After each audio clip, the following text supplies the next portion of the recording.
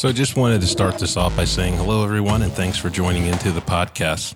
You're probably used to hearing myself with my good buddy, Jeremy. We are still doing the Rod and Jeremy Take One podcast, but this is something a little different that I wanted to do. It's just opportunities came up to interview some really interesting people, and with trying to coordinate schedules, sometimes it's a little difficult to get everybody in the same room. So I wanted to talk with these folks and make sure we had an opportunity to share their stories. So what'll be happening is just me meeting with folks and doing some interviews, and Jeremy's got some interviews that he'll be doing as well, and we'll be throwing them up here, and when we have the opportunities to get together, we still will. And we've got some great things planned and some ideas coming up. But first of all, I wanted to get this interview out. It's an interview I did with Lori Pankey. She's a businesswoman, single mom, and her story is really, really interesting, and it talks to someone who has a goal and isn't going to let anything stop them from reaching that goal of owning their own business and, in return, helping out other people. So I hope you enjoy this interview I did with Lori. We've got many more coming up in the future, getting a bunch done. We'll be coming out with a little more regularity. So sit back, relax, and I hope you enjoy this interview that I did with Lori Pankey. All right, introduce yourself. I am Lori Pankey. What do you do, Lori? I'm a hairstylist, a salon owner, a mom. Advocate. To some extent. Yep. Love your city. I do love my city, actually. I'm not from here, but I call this home now. You have your causes and you believe in them? I do. Sometimes to the extreme. I'm trying to tone that down, but. You believe in your high school somewhat. Like, you mean my high school as in Riley's high school? Riley's high school. You support him. You support your kid. I support Riley, yes, for sure. But we'll get into that later. Okay. So when we talked about having a podcast, you were one of the first people that came to mind. Just because. No idea why that would be. Single mom, business owner. I think there's just so many things there that fascinate me. And that's, first of all, anybody that opens their own business, I think that fascinates me because you're it. It's You don't depend on anybody else. So I was like, I want to talk about that, especially in the industry you're in this town. Because it seems like there's a salon on every corner. There is. Next to a chiropractor, next to a lawn cutting business. So that fascinates me too. How do you do that? So let's jump into that. How did you get started in hairstyling? And then how did that evolve into saying, I'm going to open up my own salon? Okay, so it's a little bit of a long story. When I was in high school, I was always into like my hair, makeup. I would do other people's hair and makeup for like cheerleading pictures or sometimes prom stuff or homecoming, whatever. And so it's always been something that I've been into. I just never thought it was something that you could actually make real money at. So I went to college, got my 2-year degree, actually went to college my senior year of high school. So I was a year ahead. And then, well, the way I ended up in Cedar Rapids, Iowa, because I'm originally from northern Minnesota. I don't know if you knew that. Yeah. You're like about that. Cold Minnesota. Oh, yeah. There's a lot of hockey up there. Hockey's just as big as football up there. So I actually went to Germany, I think it was like my junior going into maybe senior year of high school. And I met a group. We were on the same tour bus as a group from Washington High School. And I just made friends with them really fast. They were really fun. There was another cheerleader on there because I was a cheerleader at the time. There was another cheerleader from Washington High School. I ended up dating one of the guys for a brief period of time. So I came down here a little bit, and I do love Cedar Rapids because it's like the perfect size city in my opinion. Although sometimes it feels too small now.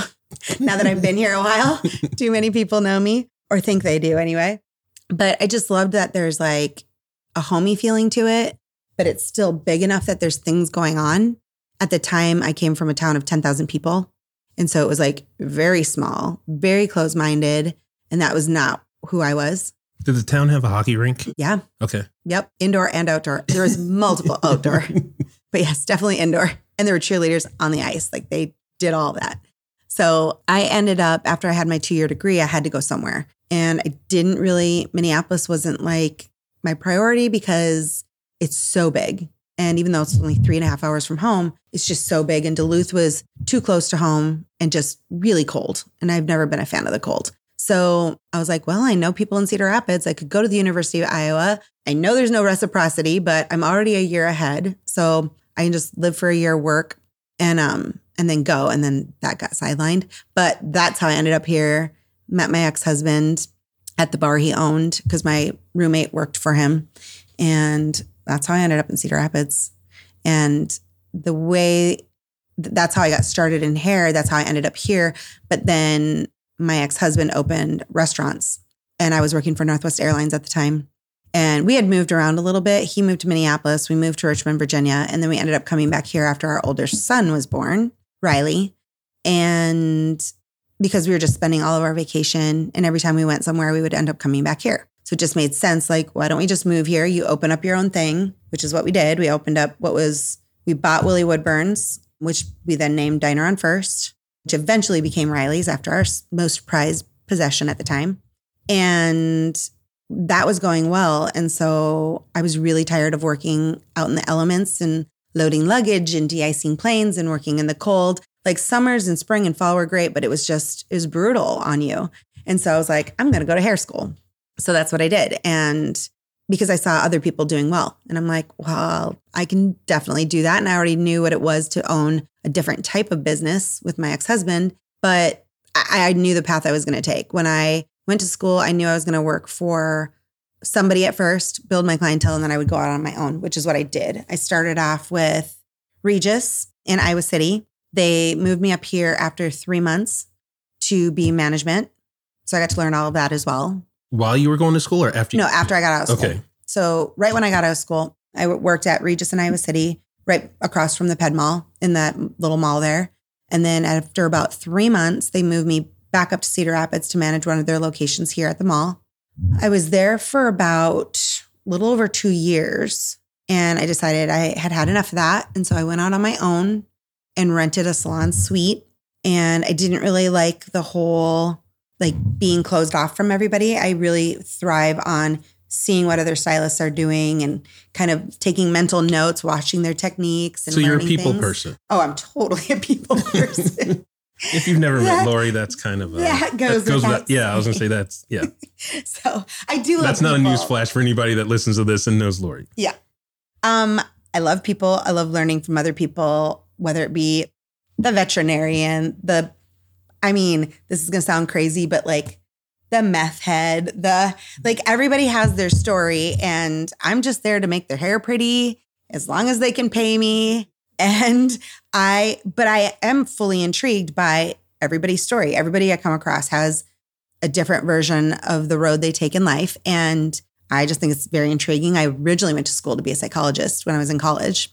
So criminal psychologist, actually. So that's why I was watching Mindhunters when you showed up. So when you were working for Northwest, were you still doing hair on the side? I wasn't doing hair at that point. I worked for Northwest for quite some time and I was a supervisor there, but it was it's hard on the body. And I knew it wasn't something I wanted to do forever. But you were doing hair in Minnesota. You were helping people. I was a kid. You were a kid. Doing hair in Minnesota. I was in high school and just people saying, hey, you know what you're doing. Can you do my hair? Because I have to take pictures for cheerleading. Can you do my hair? So when you eventually came around to it, it wasn't like you were just pulling something out of the air. Right. It was something you had kind of done. I always loved. Okay, yeah. I just had, from the time I was very small, when I moved out, my mom jokes about how she had to replace the carpet in my bedroom because there was so much makeup on the floor in front of the mirror because I would spend and makeup and hairspray and they had to repaint everything. And she complained about it because that was just what I loved. I hate to say it, but I used to steal makeup when I was a kid because my parents wouldn't buy me all the makeup I wanted. And don't do that, but I did. I would never do that now. It's not worth it to go to jail for a $5 palette or whatever when I was a kid. But yeah, I just always had a natural instinct and love for it. And so, and I truly believe that it is the people who have a natural instinct and love for it that actually can make it able to live off of business. You're not going to work at, oh gosh, I'm going to be in so much trouble, but it's hard to work at cost cutters and be able to provide for a family. You just especially on your own, which is what I have to do pretty much. So yeah, I've always had a natural love for it, but I went into the airline industry because I love travel, which if anybody knows me knows that too. And so that fulfilled a need at that point. But then once we got settled here and I was like, well, the restaurants are doing good. It's time for me to do something that I'm going to love and have a passion for. And so that's when I went to hair school. So Riley was like 1 or 2. I think he was like 2 when I went to hair school. It's like 15 years ago. So so you obviously went in with a plan when you went into hair school, because you said earlier that you knew you were going to own your own place. Yeah. Was that just a broad idea, or at that beginning, did you say by this amount of time, after 18 months, after 24 months, no. Or was it just something that kind of... So I'm always a like shoot for the stars and land on the moon, like if you have to, like kind of person. So it's always been, I always knew that the way you make real money in this business is like either renting a chair or doing your own. And I got frustrated renting chairs because I felt like a lot of salon owners overstep their boundaries as an owner, which I don't feel like I do. And I have 2 girls that work with me now and one starting in October. And like, I love my girls. They kind of do their own thing as long as we all have a mutual respect and clean up and do this. But I just knew that, I mean, I would have rented a chair forever if it had been that easy, but personalities and crazy people, girls are crazy sometimes, especially everybody's seen that crazy scale, right? I mean, I don't fall into that crazy scale, but there's plenty of stylists that do. And it just wasn't fun to work for those. Probably the best place I worked was Classic Designers for a chair rental. And it was a bunch of women when I started with them, what would have been 8 years ago. They had all worked together for 25 years. So they were all significantly older. Well, not significantly, but older than me. But there was no drama and it was great. And I was like, that's what I want. But I wanted something small. I wanted it to almost feel like a high-end barbershop for men and women. We just all come in, we have music on, we all talk to each other, we get to know each other's clients. Everybody's friendly. It's just a very laid back, comfortable atmosphere. But it's nice. It's not like a little hole in the wall. It's comfortable. So, but yeah, it was always my goal to have my own kind of business where I could come and go, where I can make it to Riley's football games. I can take Lexi to her cheerleading practice. I can be there for the important things in life and make my own hours. That has always been a priority to me. Right. So so what did you pull from the restaurants being successful? Because not a lot of business owners have the opportunity to maybe be part of something that's successful before they branch it on their own. So, and it's a different business, but what were you able to pull from that, if anything, that allowed you to open up and say, okay, I'd see that? Well, outside of the fact that just knowing the freedom that comes with it and just wanting that, I mean, I can say a lot of terrible things about my ex-husband. The one thing I can never say is that he's not driven. He's a very driven person. And I wish I had the ADD that he has, because it does help him in what he does. But it's just being organized, I think, is a big thing, which I'm not, but I try. And I think it's beneficial that I have a small location, that I can keep it together. But I think the drive for me was, and the biggest thing I would say that comes from the restaurants and what I do, is being very educated in what you do. Like, Phil was an executive chef and a food and beverage director before he became a restaurant owner. He also owned a bar when he was like 19, 20, 21. So he had some of that knowledge. So I made sure that I was very knowledgeable about hair. And I think the fact that I was in management 3 months after, I was also a supervisor at Northwest Airlines. So I have some of that supervisory managerial experience coming into it. And then just, seeing the things that Phil went through being an owner, we went through together, really, where you have to pick up the pieces where other people fail. Like, somebody doesn't show up to do a client, if it's a new client, you might have to go in and pull it. And those are things that you just have to understand going in. And then one of the biggest things I learned, where Phil kind of fails, I'm going to get in trouble for this, oh well, is that I can edit it out. It's fine. I have really good people that I trust working for me. And I think that makes a business succeed. Like, if you have people that are going to take advantage or are only out for themselves or aren't trying to build the business, aren't trying to do better, it's going to fail because you're working against yourself. So sometimes you can learn from the failures of others to bring that to the table too. And I think I did that partially too. Not to say that Phil has failed, but I mean, there has been some restaurants closed recently. So I don't know if it's karma or if it's just, we'll just leave it at that, I guess. So as you're going through, you go to school, you're working in other places. At what point do you start? Now, do you go in telling them I'm going to have my own place one day? No, you can't do that. So as you're going through this, how are you building up? Okay, I'm starting to build a clientele. Yeah. How do you make it from just starting to that point of I'm going to have my own place? So I think the biggest thing that I went into is I wanted to make sure I was going into a place that was going to give me education, that there was going to be a lot of girls there that had some experience that I could learn from, but also, I hate to say it, but charge the prices that I was going to want to charge when I left there. If you go to Cost Cutters and you're charging $10 for a haircut or whatever they charge, I don't know, I'm just using them as an example. It's hard to go out on your own and take your clientele and then charge them more, even though your bills are probably more at the new place and your basic costs are more. So I knew going to Regis that was a good jump off point as far as price wise. And it was a good place. They had a lot of walk-in clientele. So it was easy to build that clientele. And then as long as I didn't move very far, take the majority of them with me. And honestly, I've had the biggest growth since I got into my own place, just because I felt confident about my location. I feel confident about the setting that we're working in. I feel confident about even just the aura of the place and everybody being pretty positive. So I was never hesitant to be yeah, come see me. Yeah, come here. Come, let's do your hair. And being confident in my skills. So that's why I started with Regis is just, working down by the college was amazing because you had doctors and nurses, and then you had these college students who wanted to do crazy things or had box dyed their hair and needed it fixed. So you learn a lot by working in a place like that. And that was great, building those skills before going off on my own. And I was also like that in college where I would see all these other girls asking their teachers to basically do a haircut that they weren't comfortable with to show them what to do. Yet they weren't learning, and I'm a hands-on learner, so I need to do it. And I remember thinking, you're paying $5 for this haircut. If I screw it up, you paid $5. You're coming to a school, you know what you're getting into. So I might screw up your hair, but most of the time I was pretty good. So was there ever a time where you really screwed up somebody's hair?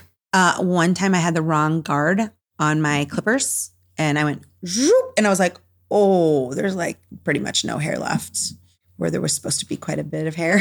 So you only make that mistake, hopefully once in your career. The only other thing I had a really big screw up. Well, I wouldn't call it a screw up. It was just, there could be a book created that's called When Clients Lie.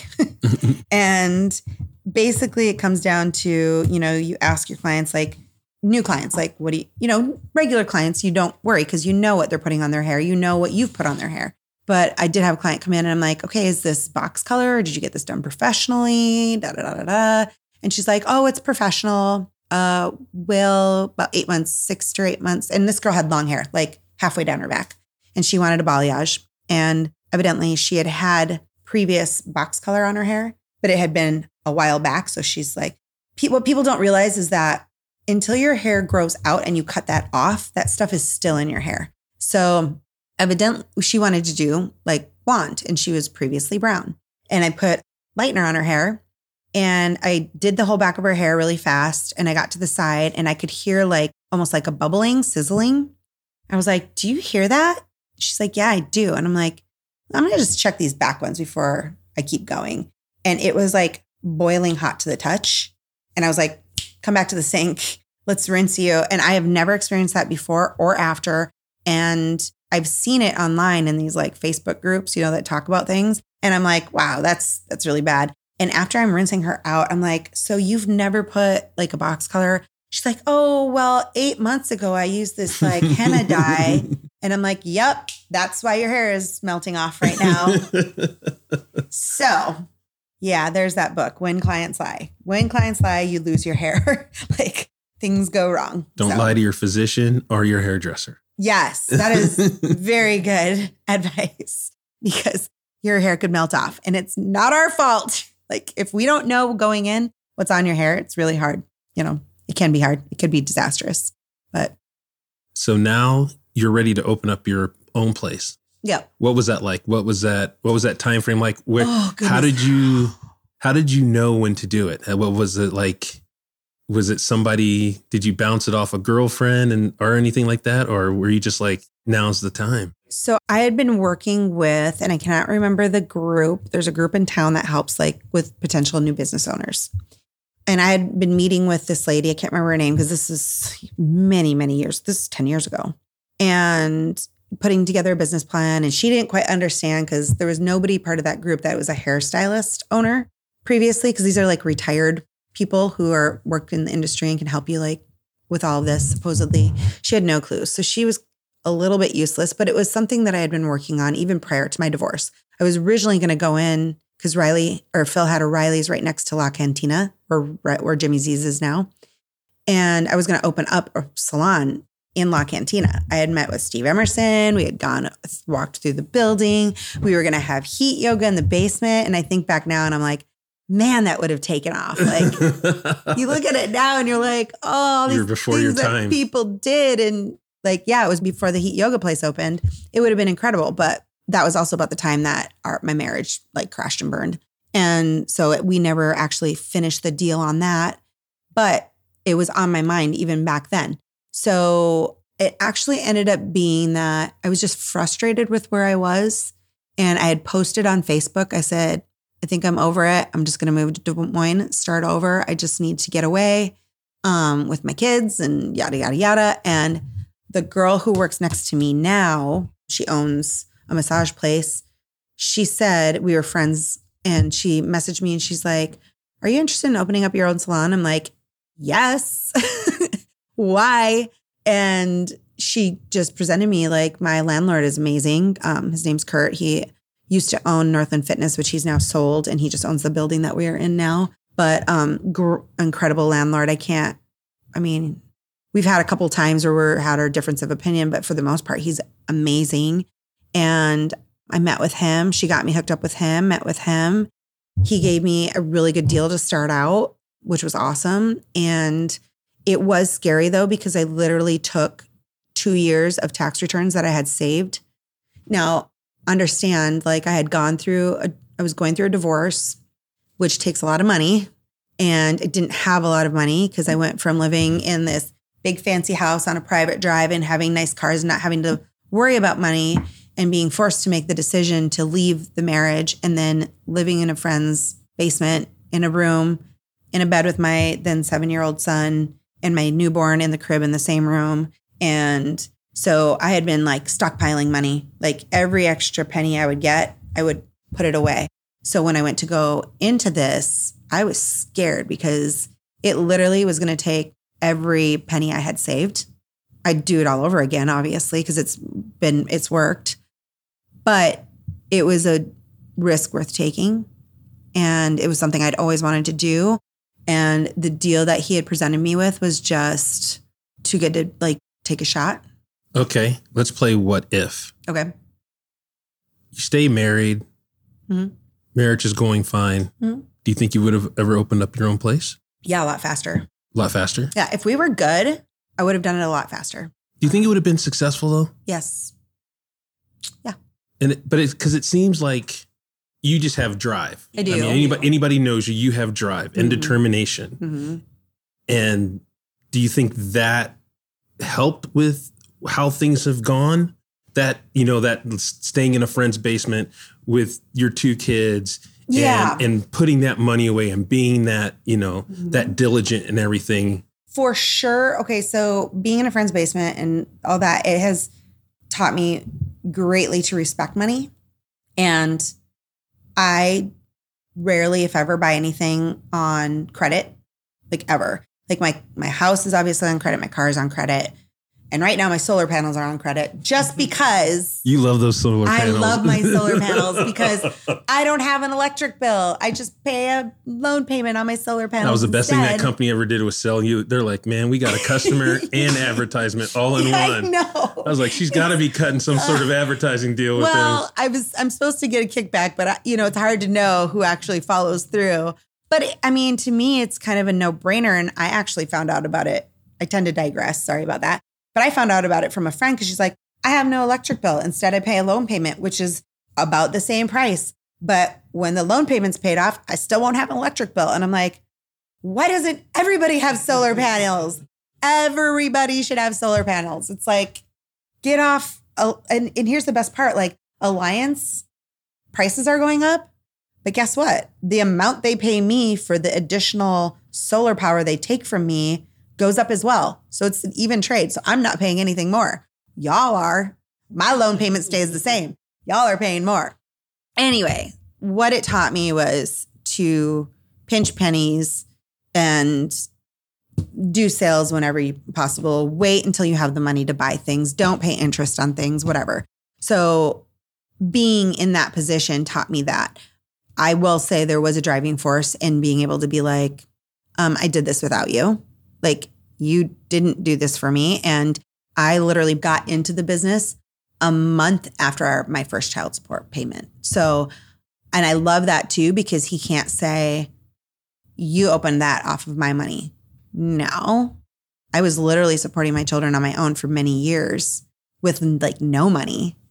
And just the grace of my friend who let me live in their basement for like pretty much just $60 a month, which is all I really had. And free hairstyles for a lifetime. Yep. Well, I did do free hair cutting for quite some time. Not forever, but for many years, even after I moved out, I did. Because I was so grateful to him. I still will see them out in the bar and I'm like, I buy him a shot because I'm like, you saved my life. He literally messaged me the night that I was looking into the phone numbers for the homeless shelter, because that's where my next step was the following day, is that I was looking at homeless shelters for families. And Waypoint, I believe, is where I was going to be calling the next day, literally. And he messaged me on Facebook and he's like, how are you? And I'm like, not good. And I told him what was going on. And he said, well, I have this huge house because my ex-wife had a bunch of children. I just have one child. We don't even use the basement if you want to hang out down there. And I hope someday I can pay it forward, which I think I have to some extent. I coached the boys in basketball for that 1 year. And even when I was on food stamps, I was buying them meals because sometimes their parents would send them without money for tournaments that we were doing. And so I've always tried to help, Riley's friends and stuff if they needed it. And even this last year, boy that I told Riley, I said, if he needs to live with us his senior year to make sure that he graduates, stays out of trouble, he can live with us. Like, I will always try to find a way to pay it forward. But anyway, getting back to what I was saying, like, yeah, there is definitely some like drive and just being like, I'm going to do this because I divorced you. Meanwhile, you had put all the restaurants in your father's name the first time I threatened to divorce you. So that's how you're hiding them from me. And I'm getting nothing out of any of these. And I'm like, I'm going to be successful. I'm going to find a way. I'm going to get there. I'm going to work hard. When I don't have my kids, I'm there sometimes till every Thursday. I'm at work till at least 9 o'clock. If not, like, there's been times I've been there till midnight, just like to fit people in because you hustle. I try. You hustle. And I think that's what's really cool. It's like, first you have to follow Lori on social media. It's a lot of fun. But the things you see are, hey, I've got a 5 o'clock open today. Yeah. And it's not like, man, I hope somebody calls me. It's like, I've got this. I got this. So it's like, you've kind of reached this level, but then it's like, some people could say, well, here you are renting out. You've gone from renting a chair to renting out chairs. Mm-hmm. Some people could say, I may do 1 or 2 a week or whatever, but it's like, do you still have that same drive that you had before, or is it worse? I have the drive because we have AAU basketball and we have new cleats and we have this and we have that. And I still don't have a 401k. I still don't have a retirement. So even though I do rent to people, it doesn't cover, it wouldn't pay for my life because they're part-time. It's not like I'm full. And it's not like I did the salon to like I was going to be wealthy. Like maybe someday I'll expand, whatever. But for now, it's fine. I just wanted it to be comfortable. I wanted to be able to go there and be happy. But the hustle comes from the years when Riley asked me if we could go to McDonald's and I had to tell him no because I had to buy diapers and having to juggle like, if I buy diapers, will I have enough for gas?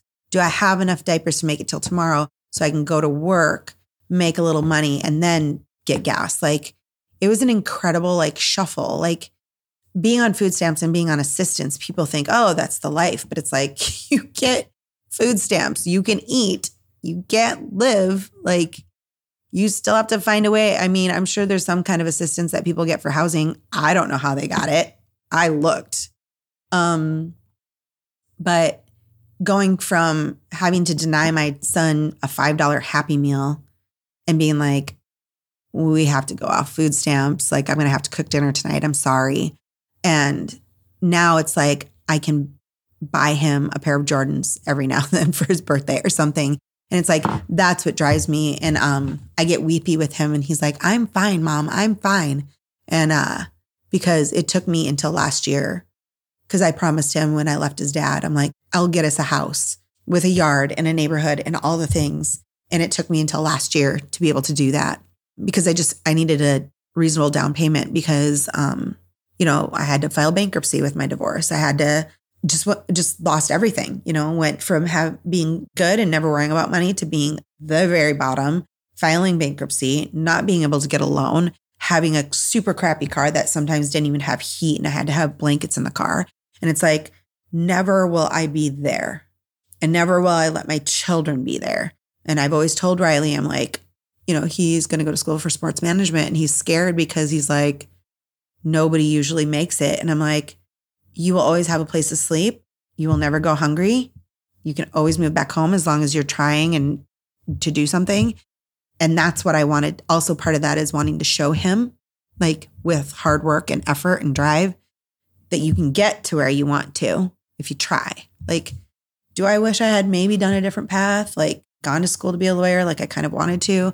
Maybe life would have been easier, but I wouldn't have my kids. I would have had different kids probably. But brats. Probably. And that is one thing that I really love about Riley. And, Lexi was too little to remember any of this, but Riley knows the value of $1. And he gets very frustrated because he'll go to school and there's kids at school who are like, they think he's rich. And he's like, they have no clue what we've been through.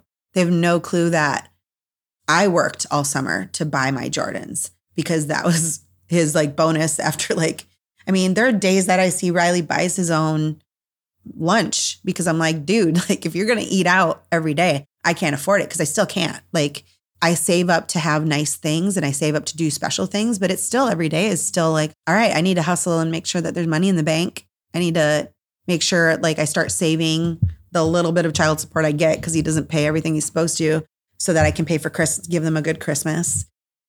But Riley understands like, I do absolutely what I can, but I can't do everything. Like I can pay for your AAU ball, but we need to eat dinner at home all the time. It looks like we live a crazy, like good life, like things are easy, but it's not. I just pick and choose like what's really important. You sacrifice for what you want. Yeah. I sacrifice on the day to day, and I might go out for a night and be like, I have $20. Hopefully some cute guy wants to buy me drinks. And if they don't, then that's just what it is. I get $20. Where are the drink specials? Exactly. Where are the drink specials? Where are we going for happy hour? All right, I'm going to have a from drink. 6 to 6:30, we got to be here and then here, and then we're going to move on. So, I have made us a good life, but literally, it took me 8 years to be able to buy a house. And I love my house and I love my neighborhood. And I wasn't going to settle for anything less than what I really wanted. And I saved and I waited and I actually bought my insurance agent's house because we could do it without a lawyer. And it was in the neighborhood I wanted and it's the perfect size house and I love it. And my kids are happy and like Lexi has neighborhood kids she runs around with and Riley has a basketball hoop out at the church lot back there that he can play basketball. the boys come over. Dee Dee's been here in the basement watching football. Like it's this was like I have a checklist, and I've always been one who's like, some people will go buy the like cheap $200 couch, and I will live without a couch until I can afford the couch I want, because I'm like, oh, that's a waste of $200. And that's how I look at life. I'm like, I will drive the car. Like my car didn't have heat for the last 8 months. So when it was cold, I didn't have heat on the driver's side. And it wasn't until I paid off my furniture in this house, it was like on an interest-free whatever. And the furniture I bought when I moved here, because I told myself when I was living in my condo, I was like, I am not buying furniture until I move because I need to save. So that was a treat, is that I got to buy new furniture when I moved in here. But I was like, I can't buy a new car, even though I have stuff starting to go wrong with it, until I pay off the furniture. So then, like clockwork, I pay off the furniture and literally my air conditioning goes out. I'm like, on the way to Kansas City for AAU basketball. And we're sweating on the way there, halfway there. Luckily, an oil change fixed it, but I was like, it's just a matter of time before it goes out again. So then I bought a car. So I put a big down payment on it. And that's always been a thing of mine. I'm like, put a big down payment on it, because if I have to go work as a secretary because something happens, I can still afford my payments. Like I'll be just able to afford my payments, but I'll still be able to do it. So yeah, that's what drives me. When I'm like, I have a gap of an hour, I'm like, I want to fill that gap instead of just sitting here, or instead of like going to the mall and spending money. Like I'd rather fill that when I have the time and my kids are busy doing their thing than just sit and be on my phone. Because every penny I make is money that can go into potentially savings for something I might need down the road. You know, if my car breaks down, I can fix it. I can afford to fix it. And that is a comfort that I didn't know 10 years ago, 9 years ago. I guess it would be 10 years end of February. So could 18-year-old Lori ever imagine where you are now? I think I always had big dreams. No, I never saw myself as divorced and raising my kids pretty much on my own. Because the kids don't really stay at their dad's. Riley hasn't for years. I never thought, like I always wanted to be married and have a strong partnership with a husband. He would have been the head of the household. I would have been his dutiful wife, mother, working. What? Trophy wife. Okay. I could do that too. You know, that was what I wanted my life would be. And I thought it would. Like, why not? I'm a good person. Like I'm willing to, and I always wanted to work. I never wanted to be a stay-at-home mom. Because I do like money. I like nice things. And, you know, travel has always been a big thing to me. And, no, I would not have imagined me being here specifically. Would I have imagined me being in an okay place? Yeah. Maybe even more successful. But I never would have imagined. Okay, that's funny you say that, more successful. Yeah. Why do you say more successful? Because I still struggle. Like it's still hard. There's still, like last week was a slow week for me. And I had to remind myself, like, I have a minimum goal that I have to hit every week. Otherwise I'm like, ooh, like I'm going to have to figure out something. Like, do I donate plasma? Do I whatever? And I hit the minimum goal, but it was still a slower week than what I'm used to recently in the last like couple years. And I had to remind myself, I'm okay. Like I hit my minimum. I can still pay the bills. I can still provide comfortably for us. But I didn't ever imagine having to worry about money as much as I do. So, and I don't know if I'm the exception, but I don't think so. I think a lot of people worry about money because the more you have, the more you spend, yada, yada, yada, for most people. But I really would have hoped to have more of a like savings and more of an investment plan. Like I literally told Riley we were on our way back from an AAU tournament, I think in Kansas City it was in St. Louis. And he goes, well, by the time I'm 54, I should be making $3 million a year if all goes well. First of all, I love that. I love that he has that goal. I love that has the forethought to like think that way and have like a plan of like, I'm not going to get married or be in a serious relationship through college. And I'm going to he wants to be a scout for an NFL team right after college. And he's going to hit the ground running, try to pay off his bills and live with like 5 dudes if he has to cut costs and just pay off his student loans that he has, and then start like stocking money away. And his goal is to just hustle. And I love that, whether it's his dad's drive or my drive or the combination of the two, has him on that path where I know I'm not going to have to worry about him. Laxton, she's a little bit of a like a tornado in a petting zoo. I don't know. She's the one I'm going to have to worry about, but she has 2 older siblings that I hope will make sure she's good if anything ever happens to me. But I told him, I said, oh, you're going to be making 53. I'm like, really? By then the house should be paid for, blah, blah, blah, blah, blah. I said, I don't have like a retirement because I've been paying for your AAU basketball in the hopes that it'll pay for your student loans. I said, so you're welcome to like kick me like $25,000 a year. I'm like, I'll be your dependent. You can claim me. And I've always joked that I'm going to live in his pool house. Sorry, girls. I'm living with my son and take care of my grandbabies. Like I've always joked with him about that. But I love that whatever I've brought up to him, that he's, whatever I've shown him, taught him, the hardships he's seen me go through, I know that he'll have a better life. He'll be way more successful than I am. I'm sure of it. He's just, Riley, he's very even keeled, doesn't get involved in drum. I sometimes do. And he's smart, and he's smart enough to do what he needs to do to get to where he wants to be. So he'll have the success that I wish I would have had.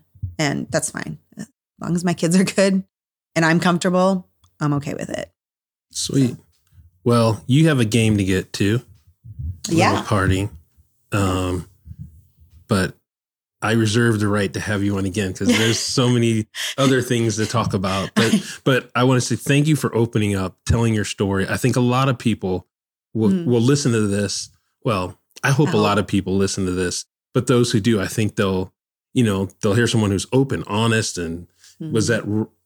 I think, rock bottom. I think it's safe to say rock bottom, but, scratch and claw and climb their way up. And because I didn't have my parents here. Yeah, it was all me. Not having a perfect life, but a good life, And I think sometimes, and, I look back now and I'm like, I wish 50-year-old Rod could have spoken to 24-year-old Rod, and just some of the lessons you learn, but sometimes going through them are the best way to learn. And then your job, like you said, is to pay it forward. Somebody helping you at your lowest point.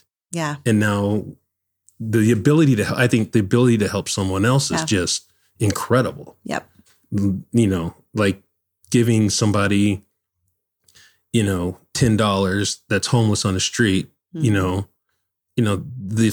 the good that gives you is it's so fun sometimes. I like to focus on that. Like you say the homeless guy on the street. I don't usually do that, but I like to try to help the kids. Like that to me is huge because I think that adults, they're broken. It's hard. Like if we want to change our community, if we want to change. That's the next episode. Hold on. That's the next time you're on is you and playing a role in your community. That's the next one. Yeah. I think that's so important. If you want to change your community, you have to change the youth. You have to show them a better way. That's cool. And that's where I like to pay it forward. Like a way to give them a step up. Nice. Yeah. Well, thank you for doing this. Yeah. Thank you so much. Thanks for inviting me. All right. Well, that's it. We'll see you next time. We'll definitely have you back on because it's fun to talk to you. Yeah. All right. Rattle on. All right. Thanks. Bye.